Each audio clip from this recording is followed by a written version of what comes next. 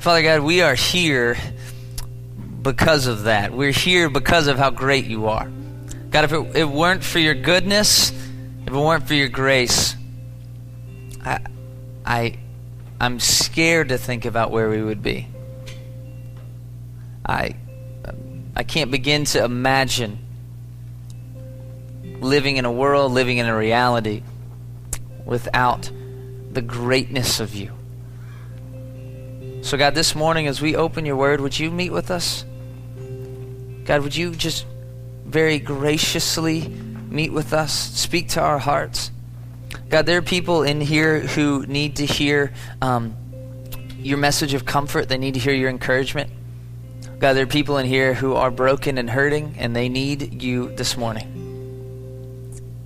So God, meet with us. Be close to us. God, we love you. It's in Jesus' name we pray. Amen.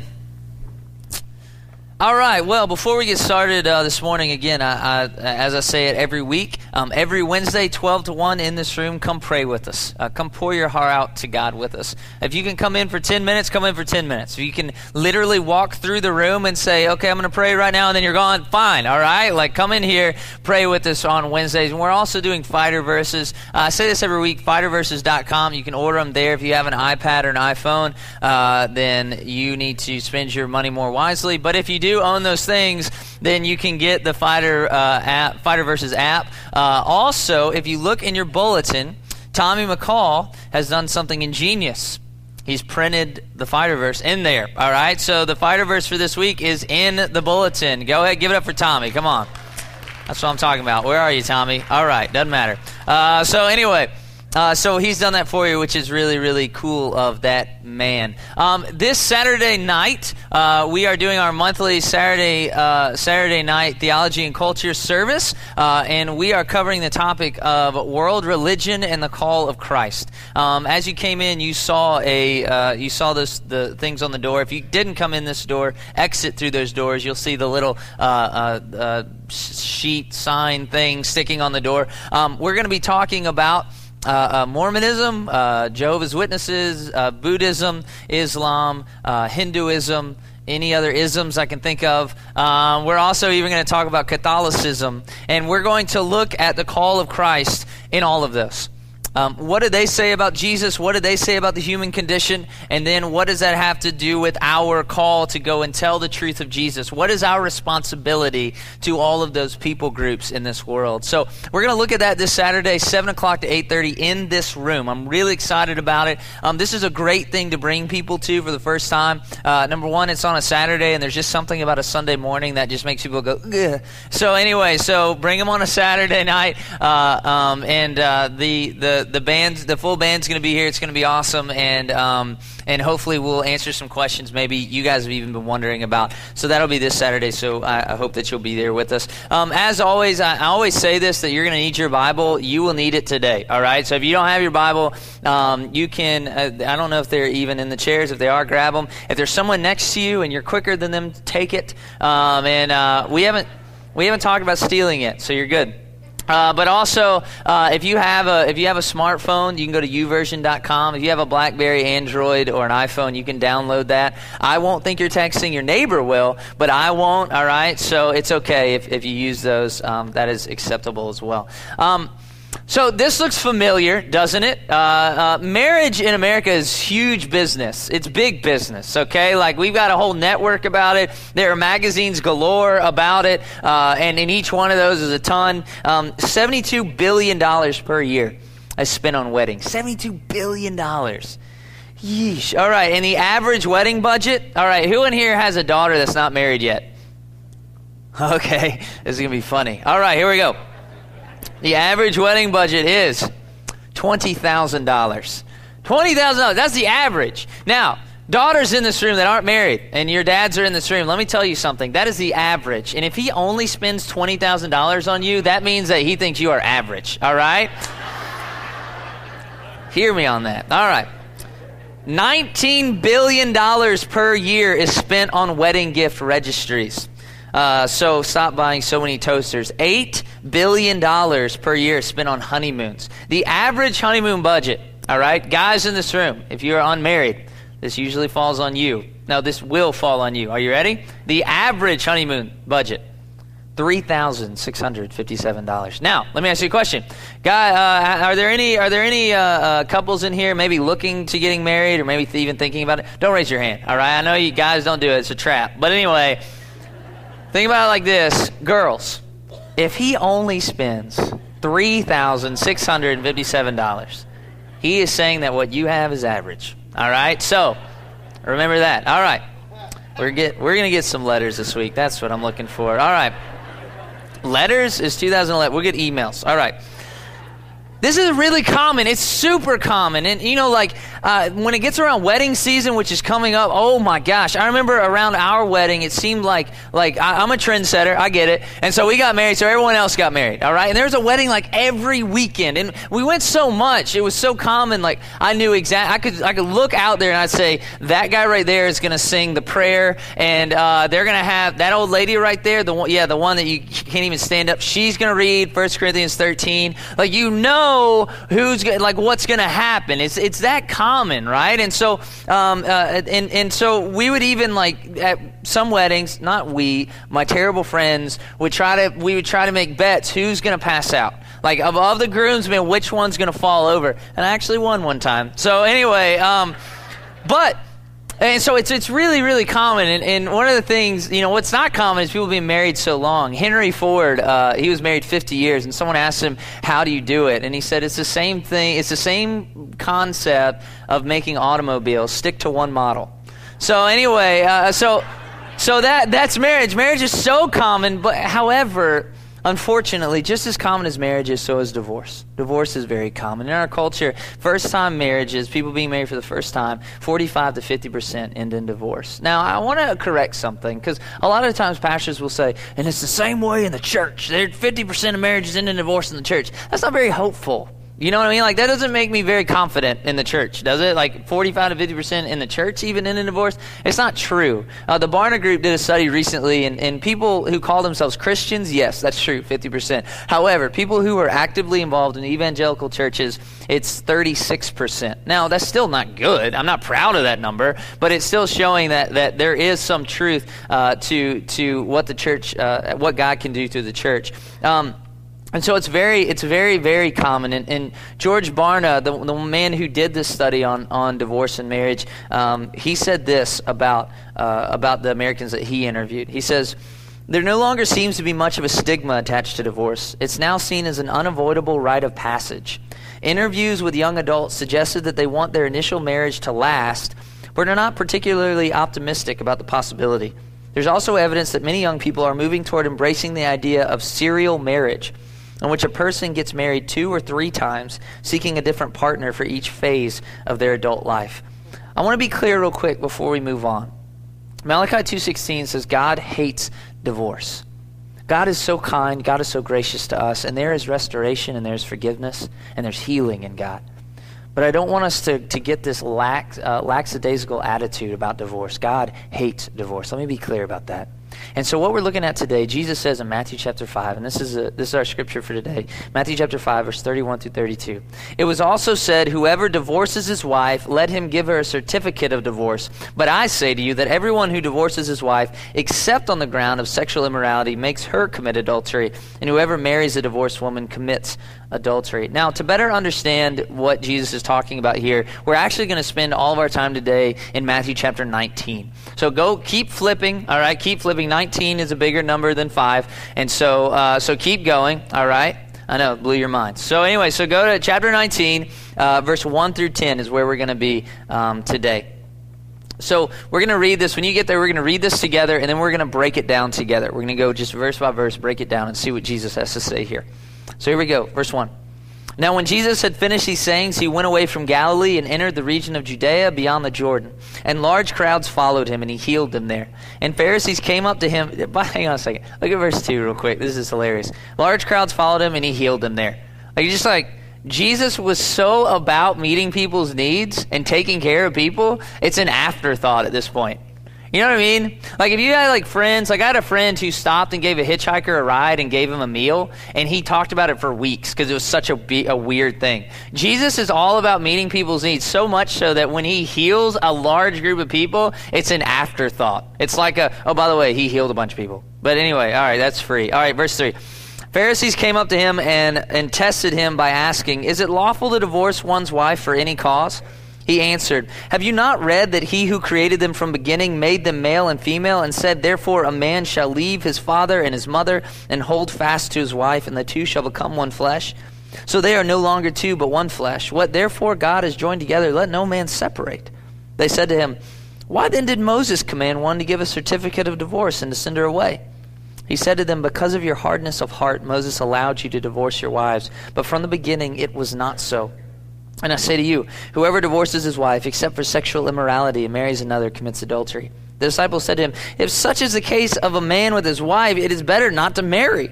But he said to them, "Not everyone can receive this saying, but only those to whom it is given. For there are eunuchs who have been so from birth, and there are eunuchs who have been made eunuchs by men, and there are eunuchs who have made themselves eunuchs for the sake of the kingdom of heaven. Let the one who is able to receive this, receive it." So we see in verse 3 a Pharisee's trying to test Jesus and trying to trip him up about divorce. And I mean, it makes sense, right? Like a hot button topic, divorce is one of them, right? I'm sure as soon as you, like I mentioned divorce, there's some of you who immediately tensed up. And so absolutely that's what the Pharisee is doing here, trying to trip Jesus up. Look at verse 4 through 6. Jesus answers his question about divorce, but look really closely. How many times does Jesus use the word divorce in his answer of what the Bible says about divorce? None. What does Jesus do? Jesus goes to the heart of the matter, and the heart of the matter of divorce is not divorce. The heart of the matter to God is marriage. The important thing is not the way out. The important thing is the marriage. That's what God cares about. And so he shows two very important and often misunderstood components about marriage in these verses. Look at verse 5 through 6. The two shall become one flesh. They're no longer two, but one flesh. Two big things. One, thing that's misunderstood is marriage is not about two parties coexisting, but it's about oneness. There's a movie called Date Night out, and I want to put a disclaimer because I mentioned it one time on a Saturday night, and someone watched it, and they were like, "There were dirty words in it." Yes, okay, there are. All right, it's PG-13. I apologize. All right, but anyway, in this movie, at the beginning, they're hanging out with a married couple, a friend of theirs, and one of them, and the guy tells Steve Carell, he says, "We're getting a divorce," and he says, "What? No, you guys get along so well, and you're so happy, and all these things." And he said, "You know what has happened is that." We basically, that love there, that passion there, that's gone. And now we're basically just really excellent roommates. That's what he said. We're really excellent roommates. And in marriage, when we talk about compromise, there's that idea of two parties coexisting. We've just got to make it. Right? And that's not what marriage is. Marriage is completely about intimacy and knowing one another and giving yourself to one another. It is not about two parties coexisting. The second thing that's misunderstood is that the marriage commitment is also to God and for God, not just you two. When we were married back 5 years ago this month, we were married, and we had these kneeling benches, and they look just like this. We didn't get married here, but they look just like this. They look like they're toilet paper holders out of Donald Trump's bathroom. Don't they? I mean, really? The gold and the white? Anyway, all right. So we had these as well. Now, ours were facing each other, and as we knelt and prayed, I remember the prayer. And it was maybe one of my favorite times with my wife, was sitting there on this prayer bench with her. And as we prayed, the thing that we prayed was, God, it's not like, give us a really big house and give us good neighbors, and God, teach us to, help me to pick up my underwear. No, it was, God, like, this is about you. Like, you brought us together, and we acknowledge that, and you have a purpose for it. Don't make this about us. Don't make our marriage about us. Isn't that a weird thing? But that's the key. That's the point. Is that these relationships, this marriage, it's not just about you. It's not just about your commitment to one another and how romantic you are. Because we all know this. That goes away. All right? You know what I mean? Like, romantic now is like, I will actually take the trash all the way outside, not just to the garage. All right? Like, that's romantic. You know what I mean? Like, our anniversary, like, I open the garage door. You know, I mean, like that was romantic. That goes away. So what's the only thing that lasts? And it's our commitment to God in our marriage. And so look at verse 6. It says, "What therefore God has joined together, let no man separate." God has brought it together. I had a friend of mine recently, and unfortunately he's going through with the divorce anyway, but I had a friend of mine recently who was contemplating divorce, and he said, "We're just not happy anymore," and you know, all these things. And I said, "Look, man, you're not going to have to stand before my church and explain why you're doing what you're doing. You're not going to have to stand before your family and, you know, say, well, I'm divorcing her because of this. And, you know, you don't have to answer to me. I said, but one day you're going to have to stand before God and say, this is why I broke my commitment to you. It's not just a commitment to that other person, because sometimes that won't be enough, because we're not perfect. It's a commitment to God as well. Recognize that reality. And let me ask you a question. When you break that commitment to the other person, and I talked to a lot of divorced people this week about this, does it ever really break? I mean completely? Or do you always carry the ghost of that person somewhat with you? I never got a, nope, complete break. I always got some sort of residual, some sort of something hanging on. It's a serious commitment. So the Pharisees ask about divorce, and what does Jesus do? Go to the very heart, and he says, marriage. Stop talking about divorce. Start talking about marriage. Like, that's where the heart is. That's what matters. And so he says, stop looking for a way out and start looking at what your marriage is supposed to be. And so some of you today, you came in here maybe even thinking in your hearts of like, okay, how can I justify this? How can I get out? What will be okay for me to get out? And instead, Jesus is saying, no. Look back at your marriage, okay? Stop looking at the divorce. Look at what can we do in this marriage? And so let's look at what God's plan for marriage is, and then we can ask the question, is this what your marriage looks like? Is this what you're doing in your marriage? And if you are and you're still looking at divorce, well, then we need to talk again. So here we go, Ephesians chapter 5. Verse 22 through 32. To the wives first, he says this, wives, submit to your own husbands as to the Lord, for the husband is the head of the wife, even as Christ is the head of the church, his body, and is himself its Savior. Now, as the church submits to Christ, so also wives should submit in everything to their husbands. Now, here's the thing. Here's the thing I want us to remember, is that submission is the complete opposite of this type of submission we're talking about is the complete opposite of the curse of the fall. In Genesis 3, one of the curses is that we've got struggles in our relationships. It says, wives, your desire will be for your husband and he will rule over you. You know what that means? That means your desire will be to control and run your husband. And so what he's saying is submit to your husband. Now, this submission, let me define it. Submission here that he's talking about is a trusting support. It is a trusting support. However, submission to the Savior, that's what he's comparing it to. Submission to the Savior is a submission to life and to joy and to care and to protection and to compassion. So what he's saying is, he's not saying submit to an abusive, evil, chauvinist. That's not what he's saying. He's saying to your Christian husband, give a trusting support as you follow his lead, as he follows Christ's lead. That's what it's saying. Wives, give a trusting support to your husbands. And you go, okay, great, right? Like you just riddled us. Husbands, listen. We don't have it much easier, all right? Check this out, verse 25 through 30.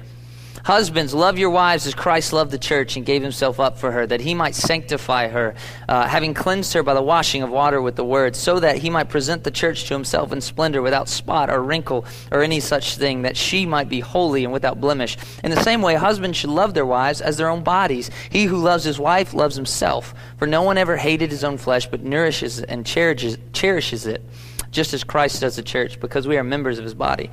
Check this out. 3 things that he says about husbands. 1, verse 25. It says that Christ loved the church and gave himself up for her. Christ sacrificed for his bride. So husbands, we are to sacrifice for our bride. Not being selfish and putting our needs and our desires up front, but instead sacrificing. The second thing he tells us to do, verse 28 through 29. As your own body, give it the utmost care and protection. And we've been called to give our wives the utmost care and protection. I don't mean that if there's a knock on the door, like you jump up and grab your baseball bat. That's not what I'm talking about. But I mean the utmost care and protection. Protect her feelings. Protect her spirit. Do you understand? Care and protection. And look at what else, verse 29.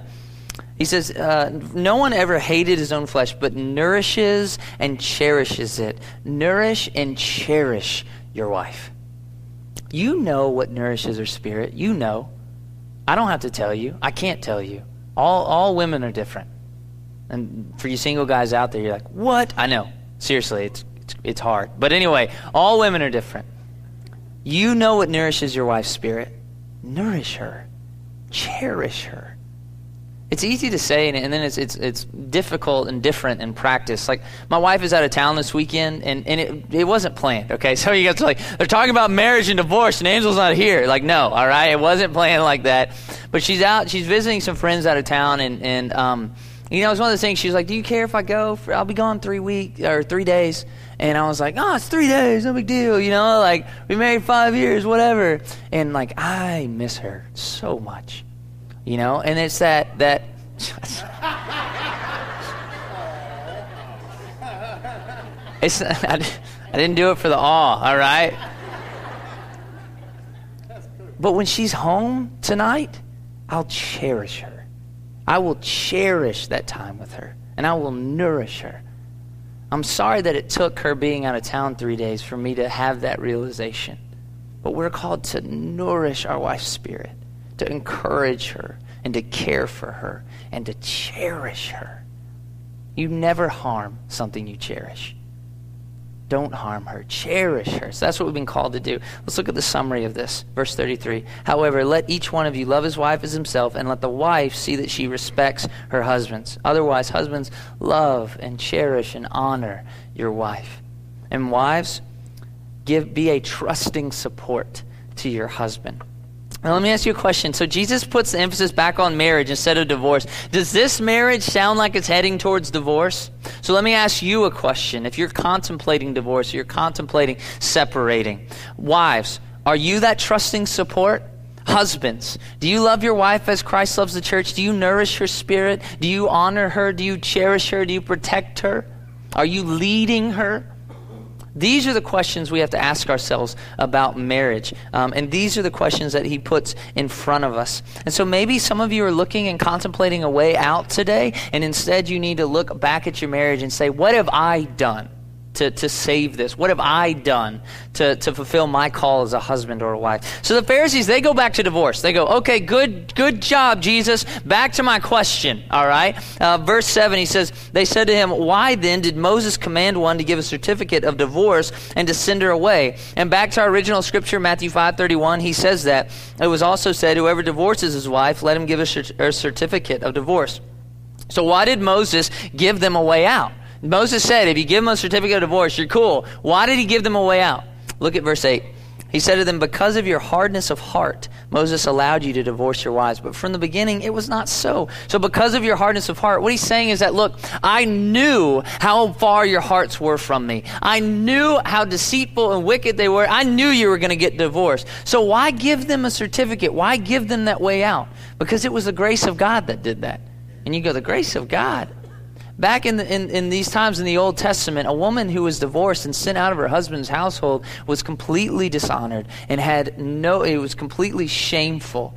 She was no longer a virgin, so to be remarried was pretty much out of the question. And so to take care of herself and economically, to take care of herself and to even have any social status, she had none. But what the certificate did was it gave it back to her, because she could say, I've been released by my husband. And so it restored some sort of honor to her. It was the grace of God that allowed that to happen. But Jesus says that's not how it's supposed to be. Divorce was so flippant. And you say divorce is flippant today? Divorce was so flippant in the Old Testament. Josephus, the Roman Jewish historian we have, Josephus said that men could literally divorce their wives if they saw a better looking woman. Now, that would be impossible in my case. I'm recording this, so that would be, we can cut the laughter out, right? Anyway, they could divorce their wife if they saw someone better looking, all right? And Josephus actually divorced his wife who gave him 3 children because he didn't like her manners. Seriously. That's how flippant divorce was. And so this certificate was the grace of God to these women who were really victims of their husbands. And so he says, though, from the beginning, this was not so. This is not how I designed it. This is not what's best for you and what's best for your family. And so we see, doesn't Jesus give us some exceptions, though? You say, isn't there some way out? Aren't there some exceptions? I want to go through 3, I believe, biblical exceptions to this. And then I want to say something about all 3 of them. The first exception, look at verse 9. I say to you, whoever divorces his wife except for sexual immorality and marries another commits adultery. And look at verse 32. You can see right there in our original scripture. But I say to you, everyone who divorces his wife except on the ground of sexual immorality. So sexual immorality, giving yourself to someone else in that way, is seen as an exception. Look at the second exception, 1 Corinthians 7:15. But if the unbelieving partner separates, let it be so. In such cases, the brother or sister is not enslaved. God has called you to peace. What he's saying, if you're married to a non-believer and they desert you, let them go. It says you have been set free. Do you see the language it uses there? You've been set free. You're not enslaved. What that's implying is that you never should have been married to them in the first place. And so anyway, he's saying that you've been set free. So we see that as an exception. The third exception is not explicitly named, but I believe it's here. And that's in the case of abuse. John 10:10, the thief comes only to steal, kill, and destroy. I came that they may have life and have it abundantly. I never want to take light of reading into the scriptures. However, the life that God has given us and the life that Christ has given us and the love that he has for us, I do not believe in my heart of hearts that God would want you to sit in a marriage and be abused and watch your children be abused. So if that's you today, you get out today. You come, we'll help you. You come to us, we will help you. You get out today. Now let me say this about all 3 of those. Although it may be permissible, it is not required. We've been forgiven so much. Ephesians 4:32, be kind to one another, tenderhearted, forgiving one another as God in Christ forgave you. God's ultimate plan is a plan of peace and reconciliation. So we need to be a people of peace and reconciliation. Can God work in your hearts and heal a marriage that has been plagued with sexual immorality? Absolutely. Can't God work in the heart of an unbelieving spouse and bring them to a saving knowledge of Jesus and heal that marriage? Absolutely. Can't God take the heart of someone who is abusive and change that into a soft and tender heart, seeking him and not seeking their own ways, and heal that relationship? Absolutely. Absolutely he can. So although it is permissible, we are a people of reconciliation and we are a people of peace. It is not required. Okay? So we need to think differently about that. But let me say that one more time about abuse. If you're being abused, if your children are being abused, you get out today. I'm not saying that relationship's over today. I'm just saying you get out today. You stay away today. You get some help. So you might say, okay, I see some exceptions. I see, it's permissible, but it's not required. Can I get remarried? I really didn't want to talk about this today because it's not really the point of today, but I have to answer this question because I know it's going to come up. Can I be remarried? Look at verse 9. I say to you, whoever divorces his wife except for sexual immorality and marries another commits adultery. So what that implies is that the victim can be remarried. However, the offender cannot be.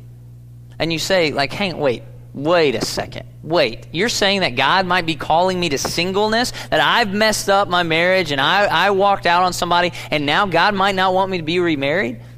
Yes, I am saying that because that's what the scriptures say.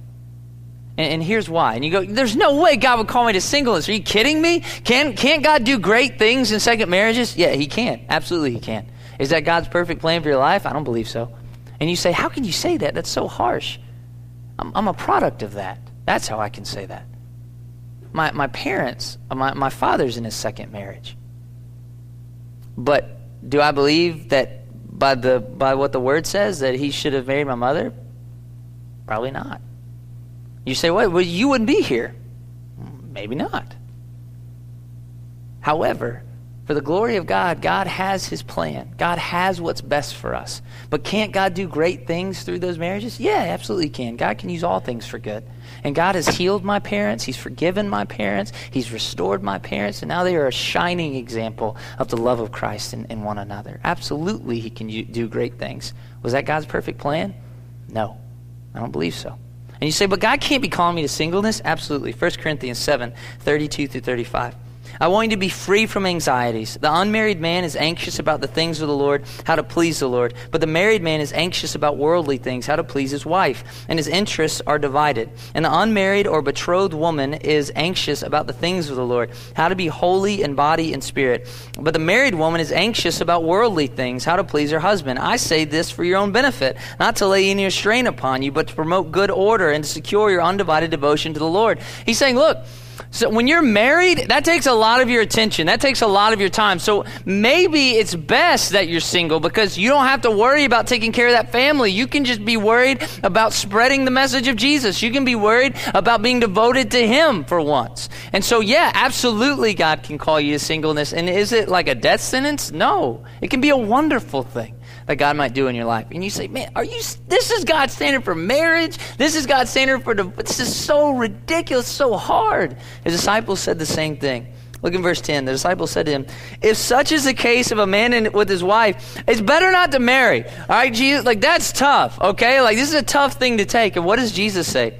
Jesus said to them, not everyone can receive this saying, but only those to whom it is given. And look at the end of verse 12. Let the one who's able to receive it. He's saying if you're able, it's difficult, it's a big call, it's a big deal. If you're able to do it, then do it. But if you're not, don't. It's better that you don't. It's better that you devote yourself purely to the Lord and don't. And this is a big, big deal. And you say, God, these are like strict rules. That's not what this is. The law of God, and I've said this so much, the law of God is not about begrudging submission. It's about our joy. He knows what's best for us. He doesn't want you to be like, oh, okay, I'll do what you want. You know what I mean? Like, no, that's not what it's about. He wants us to rejoice in the joy of His laws because His laws bring us freedom. And you say, laws bring me freedom? Absolutely. There are consequences and there is baggage to sin. Think about it. Think about if you ignore His teachings on marriage and you didn't serve like you're called to do in marriage, what does that marriage look like? Is it a joy or is it baggage? Exactly. The laws of God are not about our begrudging submission, but are about our joy. And you say, why does He care about our joy? Like, what in the world is that about? He cares about my joy. He cares about our joy because He loves us. He loves us. One of my favorite pictures about marriage, when we talk about marriage in the Scriptures, is that God uses that same picture to talk about His love for us. In Ephesians 5 that we already read, it says, verse 32, this mystery is profound, and I'm saying that it refers to Christ and the church. We are His bride. If I can real quick, we're going to leave right when I finish this, but if I can real quick, I kind of want to remember my wedding day. I love to think about it, and it was 5 years ago this month, and I love this picture that Christ is our groom, because when I hear that, I can wrap my head around that love and that devotion because I am a groom. I've been there.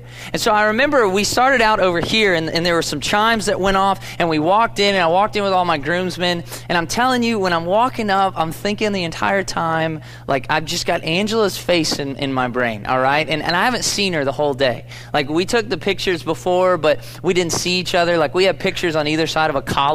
I didn't get to see her before, and I was thinking, I bet she is just gorgeous, and I'm just going to fall out. And so I'm walking, and in my mind, I'm just longing to see what Angela looks like, and longing to see her. And so we walk over, and I stop, and there's an aisle right here, and I just stop, and I wait. And then the doors open, and here comes my bride, and she is beautiful. Just absolutely beautiful. In that moment, I didn't long for anything more in this life than to see her and to be with her. That same devotion that I had for my wife in that moment is the same devotion Christ has for you. In Romans 5:6, there's a beautiful verse, and it says this. It says that while we were still powerless in our sin, we couldn't do anything for ourselves. At just the right time, Christ died for us. Do you know what that means? That means He longed for us, and He says, their sin, they're fooled, and they're pulled in, and they're far from me, and I want to be with them. I'm going to go get them. My plan is I'm going to get them. They're powerless. I'm going to go to them. They might not come to me, but I'll go to them. I know that feeling. I know that longing. If Angela had stopped at the end of that row, I'd have knocked people over to get to her. I longed for her. In the same way, God, as our bridegroom, longs for us. And while we were powerless, He came to us. And then we walk over here, and it's me here, Angela, and Angela's dad. And so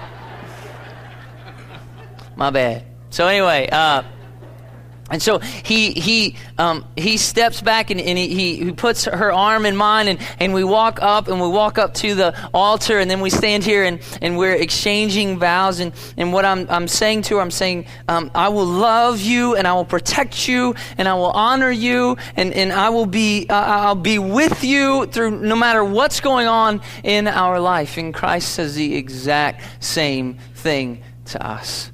He's saying, I'm with you, and I love you, and nothing can separate me from you.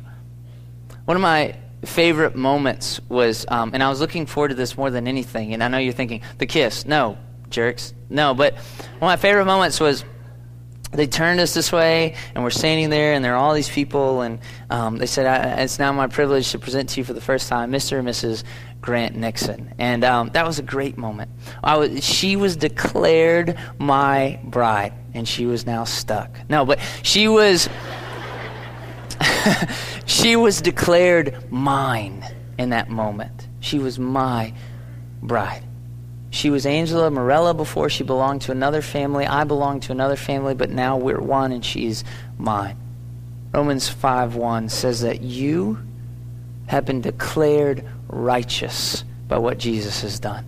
You were once far from God, but he loved you, and he longed for you as a husband, and he came to you, and he gave himself up for you. And now, if you only believe, you'll be here. You're declared righteous before God. That means when he sees you, he doesn't see your sin. He doesn't see the screw-up you've always been. He sees you as you are meant to be. He sees you as righteous. He sees you as perfect. He sees you as his bride, and he loves you. What's the responsibility of the bride? If that's our God, if that's our groom, what's the responsibility of our bride? Ephesians 5:24. Now as the church submits to Christ, so also wives should submit in everything to their husbands. You know what that means? A love like that shouldn't be hard to submit to. So what he's saying is, trust that God's ways are better in all things, and enjoy that. Enjoy that he loves me, and I know that he loves me, and I know he'll guard me, and I know that he's taking care of me, and he'll never guide me to harm because he will cherish me. Understand that love. That love is for you. So there are people this morning who need to trust his guidance in how to be a husband or a wife, and maybe you need to recommit that part of your life to each other and to God, that commitment you've made to God. There's some in here that need to trust his guidance in healing a life after divorce. There's some of you who've been wounded, and some of you are victims of divorce. Some of you are the offenders in divorce, and so some of you need to come find forgiveness today. Some of you need to give forgiveness to someone today. But trust God's healing and restoration in that. He loves you deeply. You say, but I've messed up. I've divorced. I ran out of my... He loves you deeply. He longs for you. That's our God. That's the God we serve. Some of you need to trust his guidance and his healing in a hurting marriage. Some of you need to stop looking towards divorce and start looking back into marriage and see God's plan for your marriage. And some of you, like Chad, need to trust him for the first time. Some of you need to accept that love. That longing love I just described, maybe that never crossed your mind that God feels that for you. Maybe that never crossed your mind that he loves you in that way. He longs for you in that way. He wants to guide you. He wants to walk with you. He wants to know you. Maybe that never crossed your mind. So right now, we're going to have the bands coming up right now. As they come up, we're about to stand and sing. And I'm going to be down here, and Brother John will be here, and whatever. And listen, if you need to trust that love for the first time, come down. Come down and talk to us. Come grab us and say, I need that love you're just talking about, that God, I need to trust that today. Some of you, maybe you've got some unforgiveness in your heart. Maybe you've been a victim of divorce, and you need to trust God's healing. And maybe you need to come forward, and we'll pray with you about that. Maybe some of you, maybe you couples need to come down front and use these front steps as an altar to say, God, we're recommitting our roles as husband and wife to you. We've been so unfaithful in it. Maybe you've been selfish. Maybe God hasn't even been in the equation.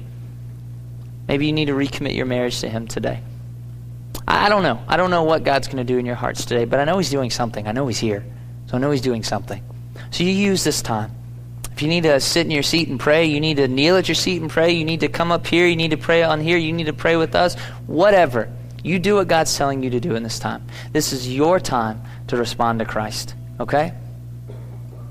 Let's pray. Heavenly Father, your love for us is unbelievable. We cannot fathom the depths of your grace and your mercy and your love. That the creator of the universe would long for me? That the creator of the universe would long for any of us?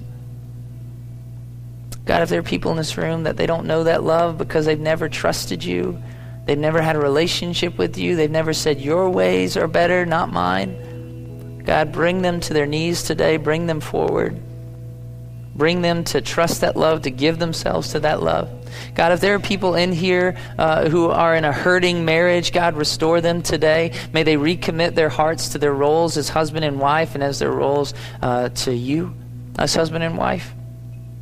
God, if there are people in here who are divorced and they're hurting and they're broken, God, bring them restoration, restore them, show them that they're loved, show them that they're forgiven, that they're new in you.